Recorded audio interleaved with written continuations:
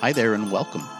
The First Christian Church podcast ministry features the teaching and preaching of the First Christian Church in downtown Roseburg, Oregon.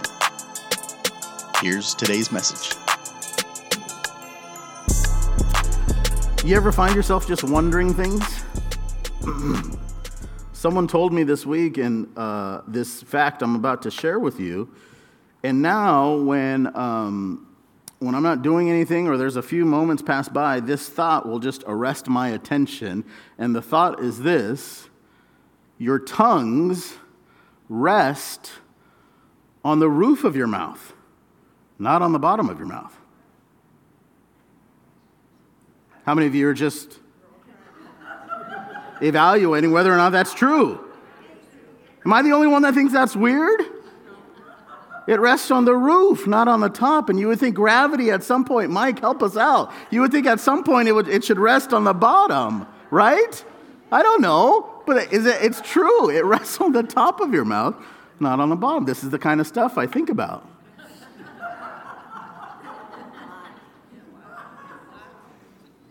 I wonder about things. I was wondering about this fact. All right, come on back. Let's fully transition back. I wonder about this, why there's so many of us who profess the name of Jesus, who are followers of Christ, but in many ways, we are just as selfish, messed up, and broken as anyone else. I wonder about that. How does this happen? Why does this happen? Why is it that us as followers of Jesus Christ, those of you who have decided at some point in your life that you are going to follow after Jesus, that your life seems just as broken and messed up as anyone else's life? How does that happen? It's interesting because all of us, if you are a human being, we are made in the image of whom?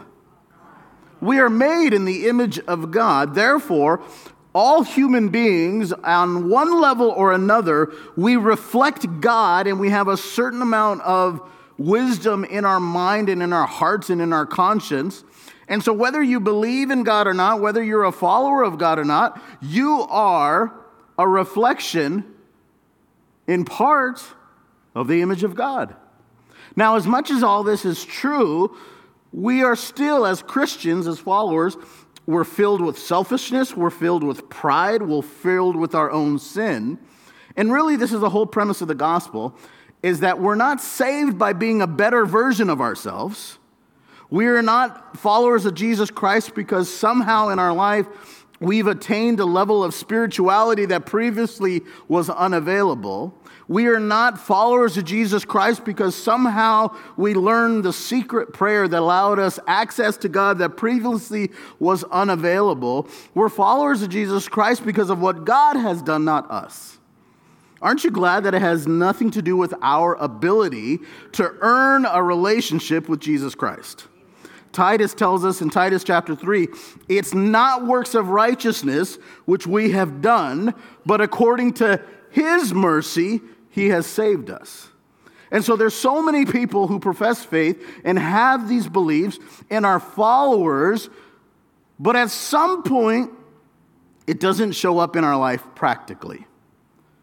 We believe that Jesus is Lord, and yet in our lives, it's really hard to see the practical effects of our faith taking shape.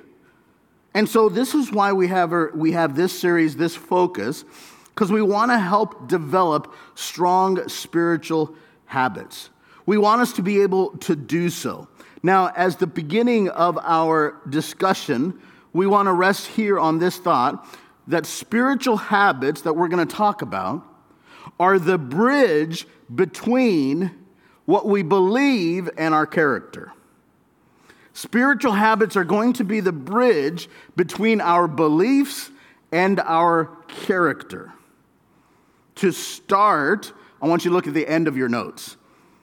Look at the end of your notes. There's a couple of things on that back page I want to bring your attention to. There is the last thing on your notes is this week's prayer. So we have a prayer designed to kind of help center our thoughts based on what we discussed today. But then right about that, we have a section called what? Help me out. Next steps. Because today's message and every single message really on a Sunday morning doesn't end at whatever time we say the final amen. There's no end to these messages because the whole goal of looking at Scripture and teaching it and getting a practical understanding is so somehow we can figure out how to put this in our daily life.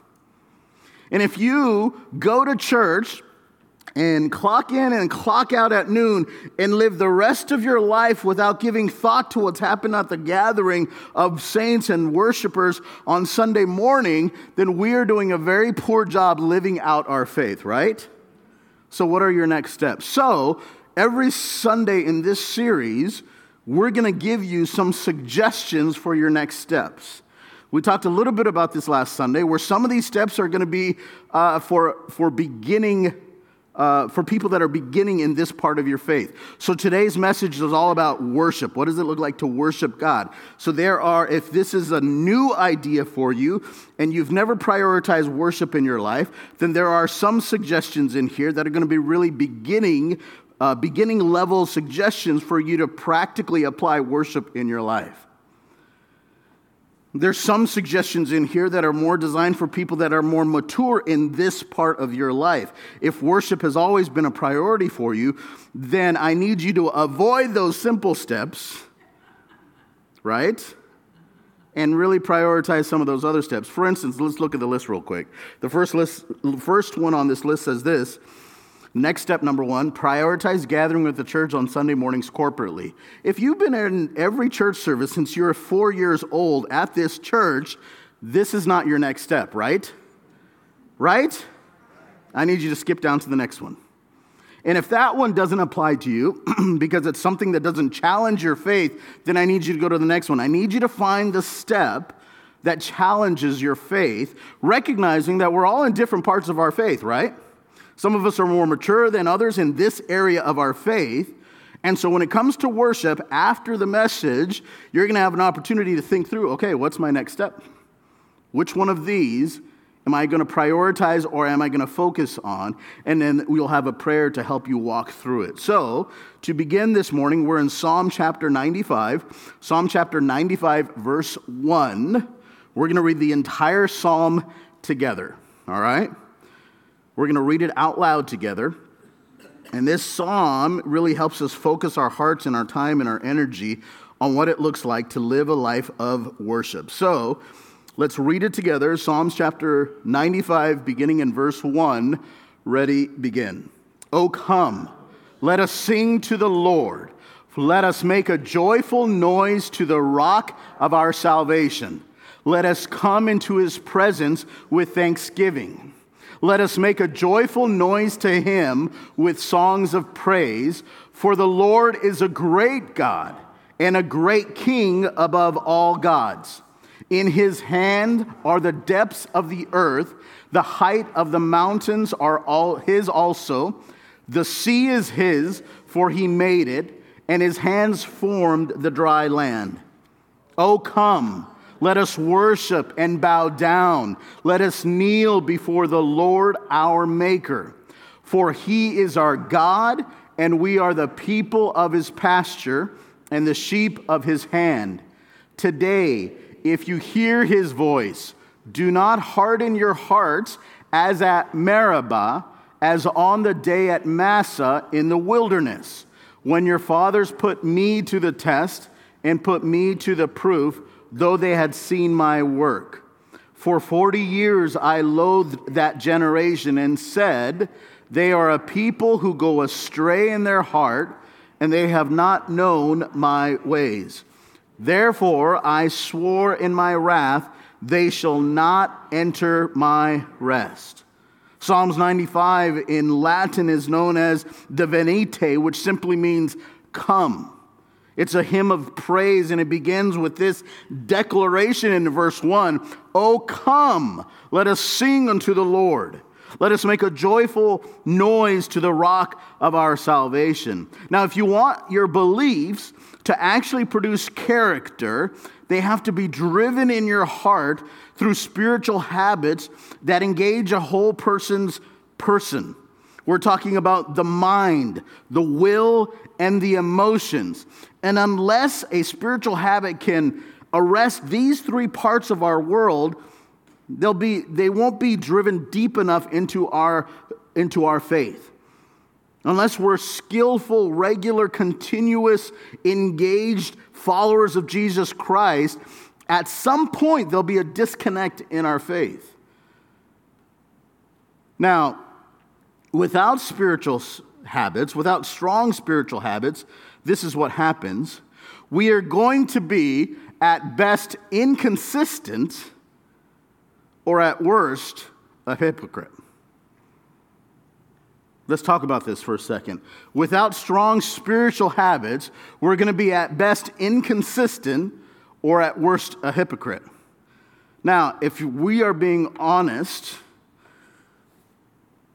how many of you would say at different points in your life you have been either inconsistent or a hypocrite? Right? So to be inconsistent means that you have adopted something in your life, a spiritual habit in your life, and you were on fire the moment that you heard about it and you decided to put it in place, and then something happened by the 2 or 3 days in, or maybe a week in, or 2 weeks in, and the next thing you know, you just found yourself being inconsistent in that discipline or that habit. You decided, well, I'm going to pray. I'm going to figure out what it looks like to pray. So I'm going to pray every morning. And your alarm goes off the first time that you did it, and it says prayer, and you pray. And the next morning you did it, you hit pray. And the next morning you did it, and you prayed. And the next morning you saw it, and you hit snooze. Right? And 9 minutes later, the alarm came up. About that time, you're already brushing your teeth. You're already getting ready for the day.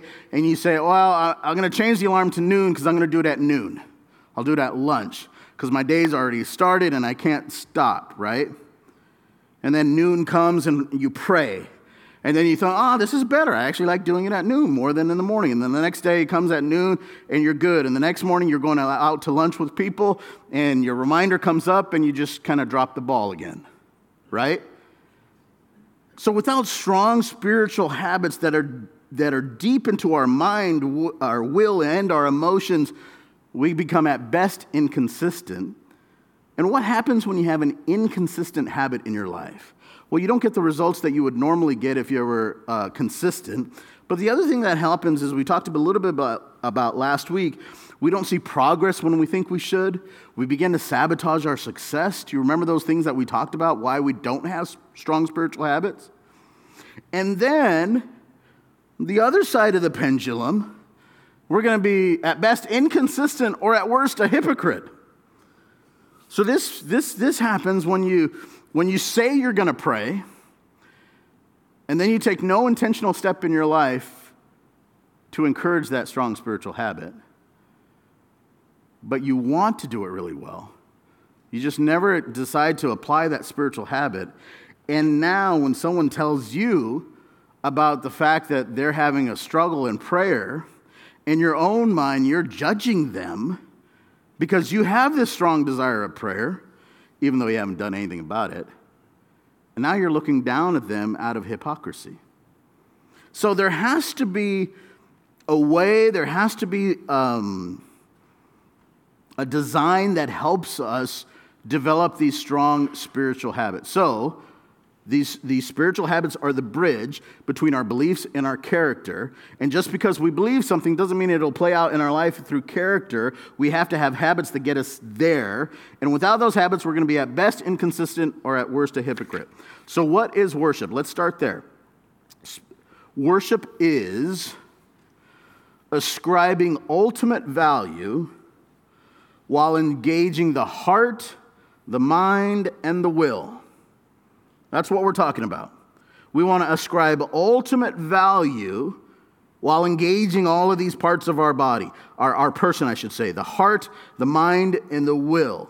Worship isn't worship until it engages the whole body. Now, if you are trying to build a road, let's say you're trying to build a road, and there's a massive boulder in the way in the path of the road, you would not take the explosives and put it up against the front of that boulder. If you did that and you were to ignite those explosives, you might remove maybe the face of that boulder. You might make a lot of sound, but you would probably not move that boulder. What you would have to do is you would have to dig a small hole through the center of that boulder, right? And you'd have to get it right into the middle of that boulder. You would have to pack that hole that you've created in this giant boulder with the explosives. And because you've done it so deep, because you've got to the center of that boulder, then when you ignite the explosives, now the boulder is able to be removed, destroyed from the inside out. And so for us, if we just believe, but we're not doing all of these things to engage our whole person, we're trying to worship when we're not accomplishing everything because we're not digging deep enough. So, emotions, our mind, and our will. Think back to the verses we just read. Think back to the first couple of verses. We're not going to put them on the screen, but look at your notes there. We're told to worship joyfully with emotions. Look at the first verse. Come, let us sing to the Lord. Let's make a joyful noise to the rock of our salvation. Let's come into his presence with thanksgiving. Let's make a joyful noise to him. Now, if this was an accurate representation of the type of noise that you would produce on a Sunday morning worship service, what would be the word in your case? Would it be a monotone noise to him? Would it be a barely audible noise to him with song of praise?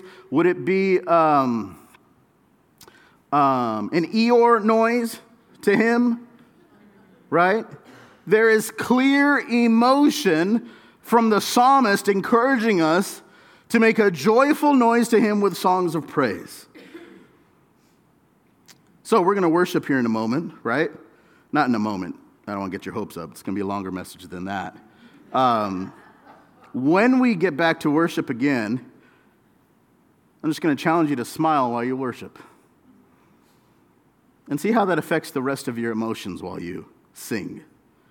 The psalmist says we got to be doing it with our emotions, but he goes on, look down in your notes to verse 6. He tells us to worship with our will, submissively with our will. He says, oh, come, let us worship, and what does he tell us to do? Bow down. He says, come, let us worship and bow down. What's the very next command in verse 6? Let us kneel before the Lord, our Maker. It says, I want you to willfully get in a position where you're submitting. I want you to willfully put your body in a position that you have to be vulnerable, that you have to submit your will.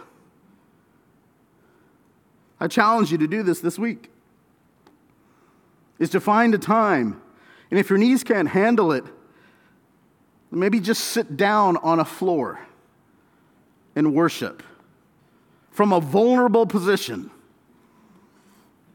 If you can't get up from when you're sitting down, please don't do that. In fact, if I could have a couple people to help me real quick. Nope, I got it. The psalmist is very clear. You got to be doing it with your emotions, but also with your will. He says to kneel down, to bow down. We have a really inaccurate view of what the psalmist is saying when we think about worship as just standing and singing. The psalmist is asking us to engage our whole mind, our body, our emotions, our will. He says to bow, to kneel. He also addresses the heart.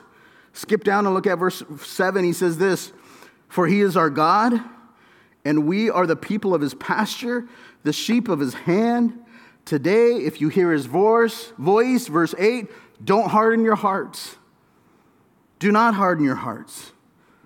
See, what happens is this, is when when we allow God's value to permeate the depths of our heart, our mind, our will, we'll embrace the reality that the psalmist is embracing, that he is the rock of our salvation, that he is a great God, a great king, that he is above all gods, the Lord, our maker. Now, some of you are beginning your faith journey and you say, well, I don't know, I'm just not ready to worship. Well, I bring you a dose of reality. Everyone worships. And we will either be worshiping God or you will be worshiping something else. Think back to the Israelites. They leave Egypt. Moses is trying to set up a successful society for them. And in Exodus chapter 20, God gives Moses a list of primary values and commands that will help govern this successful society. And these values, these commands, these exhortations from God himself, there's 10 of them, right? And we call them the 10 Commandments. Let me read to you how they begin. It says this: God gave the people all these instructions. I am the Lord your God who rescued you from the land of Egypt, the place of your slavery. You must not have any other God before me. You must not make for yourself an idol of any kind or image of anything in heaven or on earth or in the sea. You must not bow to them or worship them. For I, the Lord your God, am a jealous God who will not tolerate your affection for any other God. I lay the sin of the parents upon their children. The entire family is affected, even children in the third and fourth generations of those who reject me. But I lavish unfailing love for 1,000 generations on those who love me and obey my commands. You know, the first command that he gives is, you shouldn't have any other gods. No other gods. Because God knew that if, for us as humans, if we did not worship God, we would put our affection on other things and we would worship other things. If we don't worship what's divine, we'll worship what's mundane. If we don't worship what is eternal, we will worship what is temporary. And God knew this. So before he says, don't lie, don't cheat, don't steal, don't murder, before he says any of that, he says this: I need you to worship me and me alone. The word worship is the origination, some scholars believe, is from a phrase, worth shape. Worth shape. It carries the idea that we are shaped by the worth of something. It's to look at something and say that this item, this person, this thing in my life is so valuable and so important that I am being shaped by the worth of this thing. And so in so many different ways, worship or ascribing God ultimate value through our mind, our will, and emotions, this spiritual habit is a preliminary spiritual habit that will help you engage your mind, will, and emotions on the rest of their spiritual habits. It'll help you figure out how to pray. It'll help you figure out spiritual friendships. It'll help you figure out meditation and diving into his word. Now, one of the caveats or one of the inclusions that the psalmist makes here in Psalms 95 is this idea that we are to worship corporately. You look at Psalm 95 again. We're not going to put it up on the screen, but just look at the words again. It doesn't say, let me worship. Oh, come, let me worship. There's a strong sense that the psalmist is calling his people to worship. It's let us worship. Let us come together. All throughout the psalm, it is this imperative that we are to do this worship together. I think probably once every week or so, I have a conversation with someone, and it goes something like this. I totally believe in God. and I just worship on my own. Almost every week of my life, I have a conversation with someone, and this is the components of the conversation are this. Yes, I believe in God. I'm going to choose to worship on my own. And maybe you're watching online, and this is the mode that you have adopted since about 3 years ago. When our world was shut down and all of a sudden we didn't have many options and we were trying to figure out how to be healthy, how to be responsible. And so we provided this opportunity for people to worship virtually. And as your pastor, I can tell you, I did not want to give this option to you. Because for a lot of people, it is an easy on-ramp into checking out a church, being comfortable with the church before they ever walk in the doors. But I've also found in the last number of years, it is an easy off-ramp for people to fail to worship together. And so maybe you say, well, I'm going to worship alone, I'm going to worship in nature. I would love to encourage you as your pastor to challenge yourself with what Scripture is imploring you to do and not with what you feel. I'm not saying you can't worship at home. There's a time and a place for that. We'll talk about a whole nother spiritual habit in the coming weeks about meditation and solitude and what that looks like in your life. But to be clear, the emphasis of Scripture is we are called to worship physically together. In the Old Testament, in the New Testament, it is our call to worship together. You are called to be accountable to one another. You are called to have people in your life that you can encourage with, that you can sing with, that you can pray with, that you can go out to lunch with, that you can be accountable to. We are called to do this thing together physically. C.S. Lewis is one of my favorite authors, and I was listening to a sermon a few months ago. And the gentleman who was preaching the sermon referenced C.S. Lewis in this quote, and I just thought it was so beautiful. C.S. Lewis, in one of his books, says this: "In each of my friends, there is something that only some other friend can fully bring out." He says this: "Now that my friend Charles has died, I will never again see Ronald's reactions to a Charles joke. Far from having more of Ronald to myself, now that Charles is gone, in reality, I have less of Ronald. We possess," C.S. Lewis says this, "we possess each friend not less, but more as the number of those with whom we share him increases." It's in his book called The Four Loves, C.S. Lewis. What is C.S. Lewis saying? He's saying this. He had these friends, right? Let's call them friend A and friend B so that you can identify who these friends are in your life. He says, I have this friend and I have this friend. And what I found in my life is that when all three of us were present, I got a more full picture of every one of us because we were all fully engaged. And at some point, Charles died. Person A died.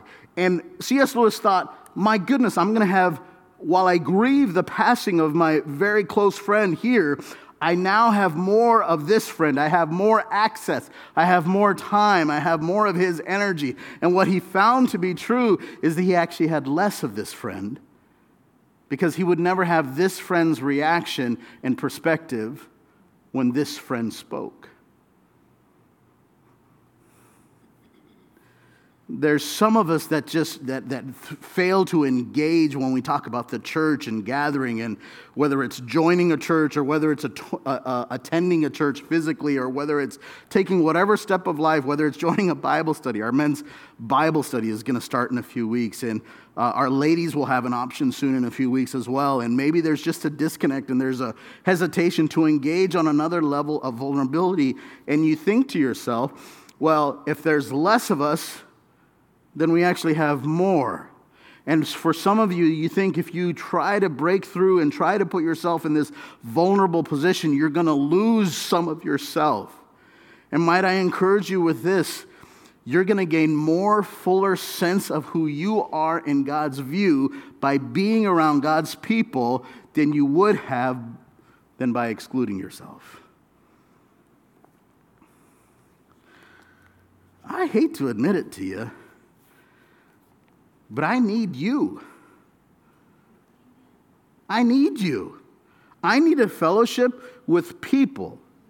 And here is the opposite and equally beautiful thing. You all need me. We need each other. We need the body of believers to show up physically. Now, for those of you watching online, I need you to know how much I love you and how much we're willing to wait for you. Because I don't know the hurt and the wound that you have experienced that prevents you from fellowshipping with other Christians physically in a church. And so I don't want to dismiss that hurt. I don't want to dismiss that wound.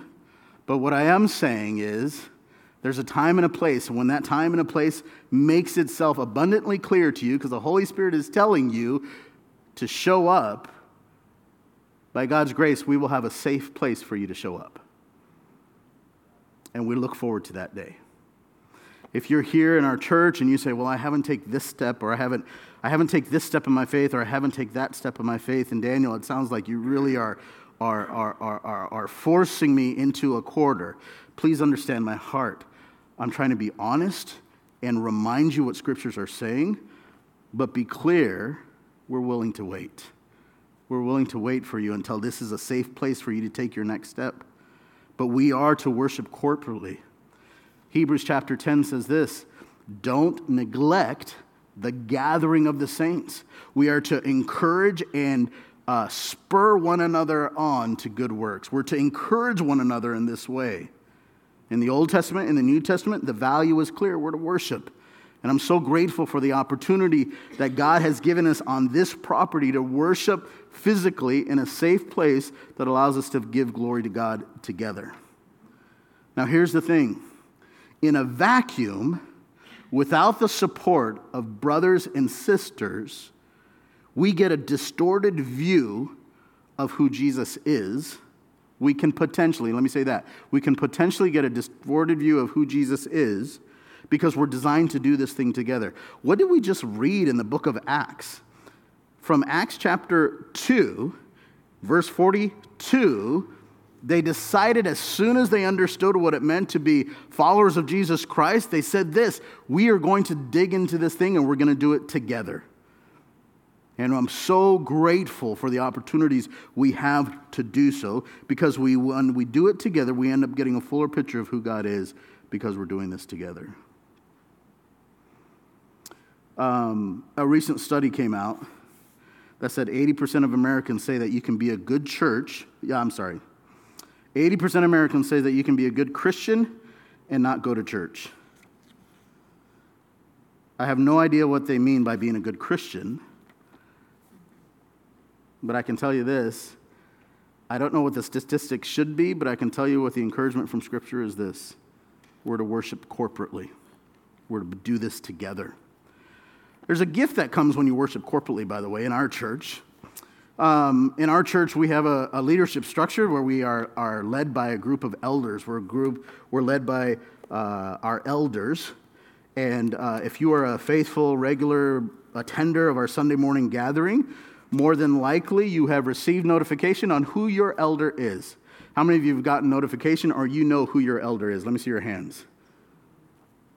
Good. If you don't know who your elder is and you would like to know, on your Connect card, just write down the word elder, and when you return it in our boxes, I'll make sure that your elder contacts you this week. And if you have not been assigned one of our elders, then I'll make sure we do so. Our elders are designed to provide spiritual oversight for our church, and we're to help lead, to guide, to guard, and to teach in our church. And so our elders provide this role in our church, and when you decide to become a part of a church family, and ours in particular, what we do is we ask our elders to pray over a group of families regularly in their life. We ask them to check in on those families. We ask them to provide and to make the church aware of any needs that are happening in those families based on what those elders' relationship reveals in those people's hearts. Not every church is set up that way, but we're fortunate enough to do so. I think the beauty of a church like ours is we're just big enough to be able to do a lot of things for our church family, and we're just also small enough to prioritize relationships. So I want to encourage you, when you come to church, you're coming for the benefit of yourself, but you're also coming because there's other people that will be encouraged. There's other people that we're doing this together with. And if we come to church without prioritizing the gathering, we're going to have the potential to have this unhealthy view of one another. Shirley was telling me a story this morning before church. How many of you knew there was a fire at Whistler's Bend yesterday? Yeah. And I don't know the extent of the damage. Someone told me it might have been an acre that was on fire. Shirley had a moment where she did not know that the fire was happening. Is that right, Shirley? They said it was moving fast and it had to get out. And so then what happened next? I'm going to you tell me and I'll tell the church. Somebody drove down my driveway. I was out front gardening and they were honking the horn. They said there's a fire at Whistler's Bend Park. I'm a quarter of a mile from there. Shirley's a quarter of a mile from Whistler's Bend Park. There's a fire going on. She's been asked to evacuate. Someone comes down to the driveway. Says to get out. It's moving fast. So I gathered a few things. I checked with my neighbor. They didn't know where they were going. I didn't either. I'm backing out of my driveway and I get a voice message from John Hooper. She's backing out of her driveway. She doesn't know where to go. She checks on her neighbor. She goes out of the driveway and she gets a voicemail from John Hooper. Who's my elder shepherd. John Hooper is Shirley's elder, and John Hooper was checking in, giving instructions, making sure she was taken care of. Yeah, that's how the church is supposed to function. That's how the church is supposed to function. And what we rob one another of if we just show up on Sunday morning and we don't engage, and again, I'm not pushing you to take that step if you're not ready for it, but when you're ready and the Holy Spirit tells you should take another step, just listen to the Holy Spirit. And when you fail to have those relationships, we are trying to protect ourselves when in reality it's what strengthens us. Those relationships are what strengthen us. Allow yourself to be vulnerable for in this space gives you permission, and it gives your heart and your soul a bandwidth of people that allow you to protect yourself. That's how the church is supposed to function. I want to bring one final point to you this morning as we wrap up Psalm 95, and that's this. Worship reflects our rest. Worship reflects our rest. The first 7 verses of Psalm 95 make sense, and then you get to verse 8, and you're like, wait, what's he talking about? Verse 8 says this, don't harden your hearts, as in Meribah, as on the day at Massa in the wilderness, when your fathers put me to the test and put me to the proof, though they had seen my work. For 40 years I loathed that generation and said, there are people who go astray in their heart, and they have not known my ways. Therefore I swore in my wrath, they shall not enter my rest. The last part of Psalm 95 is an incident. The psalmist is referencing an incident that happened in the history of Israel. They were wandering in the wilderness. They had everything they needed with them. But I want you to picture the children of Israel. They've just left Egypt. They now are 1 million plus sojourners through a wilderness. Moses is their guide. And every day or so, everything they owned, they had to carry to the next campsite. How many of you actually enjoy camping, by the way? Now, my understanding of camping is you go and you find a spot, you reserve a spot, and you set up camp, right? And it's quite a bit of work, right? Depending on your level of camping, you have to set up the tent, and you have to set up where you're going to put the food items. And if you brought one of those things, outdoor cooking things, you can tell I don't do this very often. You got to set up your kitchen area. You got to set up where you're going to have your campfire, and you got to set up this. How enjoyable would camping be if you had to pack up everything every morning? and go to your next site? You think about the children of Israel, and for 40 years, they lived in this perpetual wandering. So not only did they have to walk and sojourn for 40 years, but every morning they had to gather all their things together, all of their supplies, round up their kids, and pack up only to just set up camp another night. So they had to do this over and over and over again. And what they really just wanted, you remember the stories of the children of Israel? They started reminiscing about their days in Egypt. Like, man, it was so good to be in Egypt. It was so good. We had leeks and cucumbers and all of these. It was just so good. Remember? You know what they were remembering? They didn't have to move every morning. They got to rest. And all they really wanted in the wilderness was rest. They wanted to get to the promised land where they could sit and settle down and have a garden. And they could have farms, and they could till the land, and they could build homes and not tents. And when they were in the wilderness, they were burdened and weary because every morning they had to get up, and every morning they had to put their entire life on their back and carried it. And what happened in Exodus 17 is the story that's referenced at the end of Psalm 95. Is this story where they got impatient with God and they decided not to listen to the voice of God. Hebrews 4 also talks about it. But the whole incident is symbolic of this great burden and great rest. And it's still a problem with you and I, where we are still burdened by carrying our whole lives with us every single day. And so we carry our guilt, and we carry our shame, and we carry our works, and we carry the list of things we think we should be doing to be a good Christian.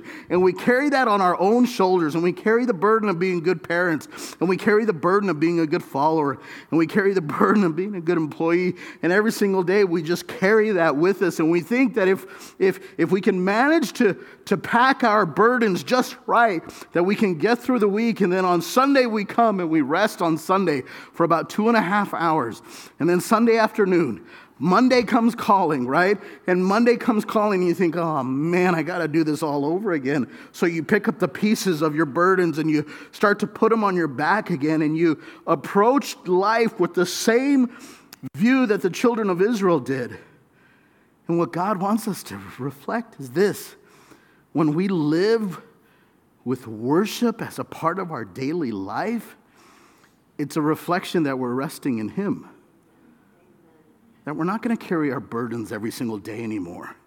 We're not going to carry our guilt anymore. We're not going to carry our shame anymore. In fact, what we're going to do is we're going to say, praise the name of the Lord. He is my rock. He is my salvation. He is a great God.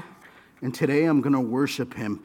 It's the word of grace in Psalm 95, and that's this: it is the gospel of Jesus Christ.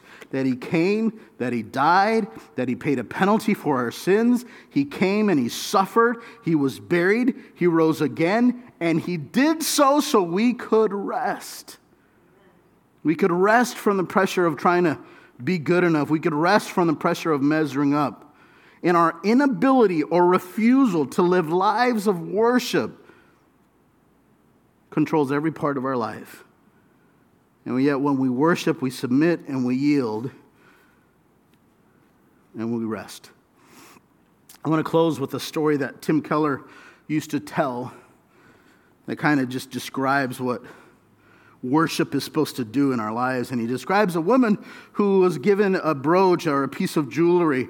And like any piece of jewelry that's been gifted, in that moment it was significant, and then over the years, she just forgot about it. And she took that brooch and she took that piece of jewelry and she put it on a shelf with her other pieces of jewelry. And pretty soon, as life went on, she accumulated other pieces of jewelry. And the old brooch or piece of jewelry that was gifted by a family member just lost significance. And because it was out of sight, it was out of what? She forgot about it. And she goes on through her life, and every so often she would think, oh, where's that brooch? Where's that piece of jewelry? Where's that? And she would go and she wouldn't use it. but she just reminded herself that she still had it. And one day she thinks, I should go check to see if this is worth anything. Maybe it's worth something.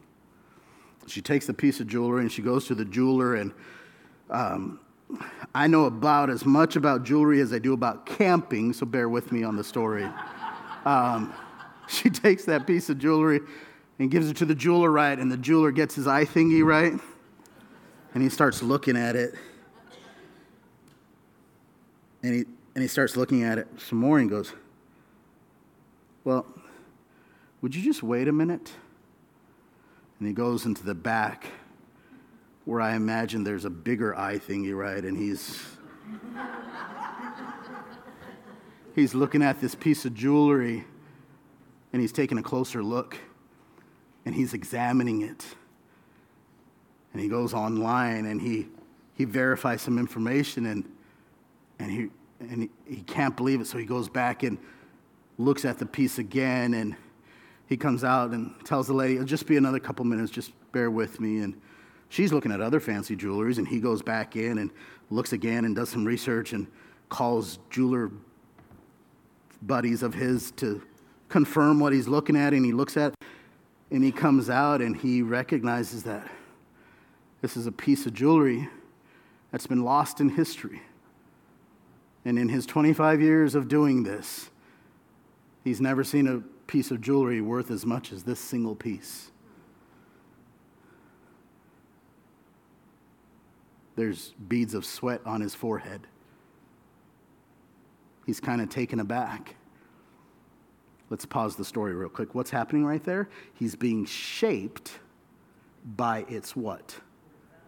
Value. You see what happened there?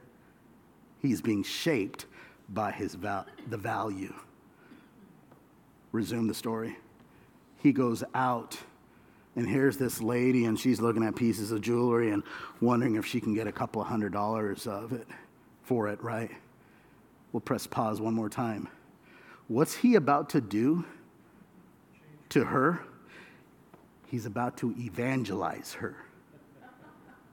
He's about to tell her the good news, brother, of what he has found, right? So he goes out and he says, lady, you don't understand what's happened. Let me tell you a story of this piece of jewelry. And he starts telling the story of years ago of where this piece of jewelry was in history and what its worth was and what its significance it has. And at the time that she's hearing this story, she was holding a necklace that was encased in the jeweler. And as he's telling the story, what seemed so valuable in her hands, what? Isn't so valuable anymore. She lets that go. Her attention is arrested by what the jeweler is saying, and he says, you have no idea how this is going to what? Change your life. And you know what she does? She grabs that brooch. She goes home, and she tosses it on the bureau just like before. No, that'd be a silly story, wouldn't it? That'd be ridiculous. You would say, no, that's not how the story goes. Because that doesn't make any sense. Why would they have something of such worth, of such value, and just pretend like it never existed?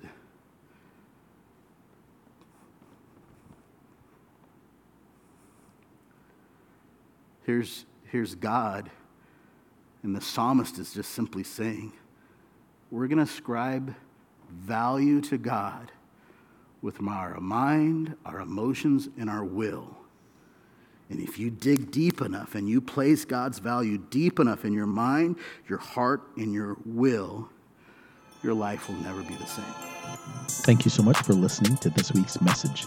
If you made a decision for Christ or would like prayer with someone from our church family, we would love to connect with you. You can message us on Facebook by searching Roseburg First Christian Church, or you can email us directly at roseburgfcc@gmail.com. In addition, if you're listening to this message on Apple or Spotify, we invite you to like, subscribe, rate, and review this podcast, and share it on social media so others can be blessed as well. God God bless you and have a beautiful day.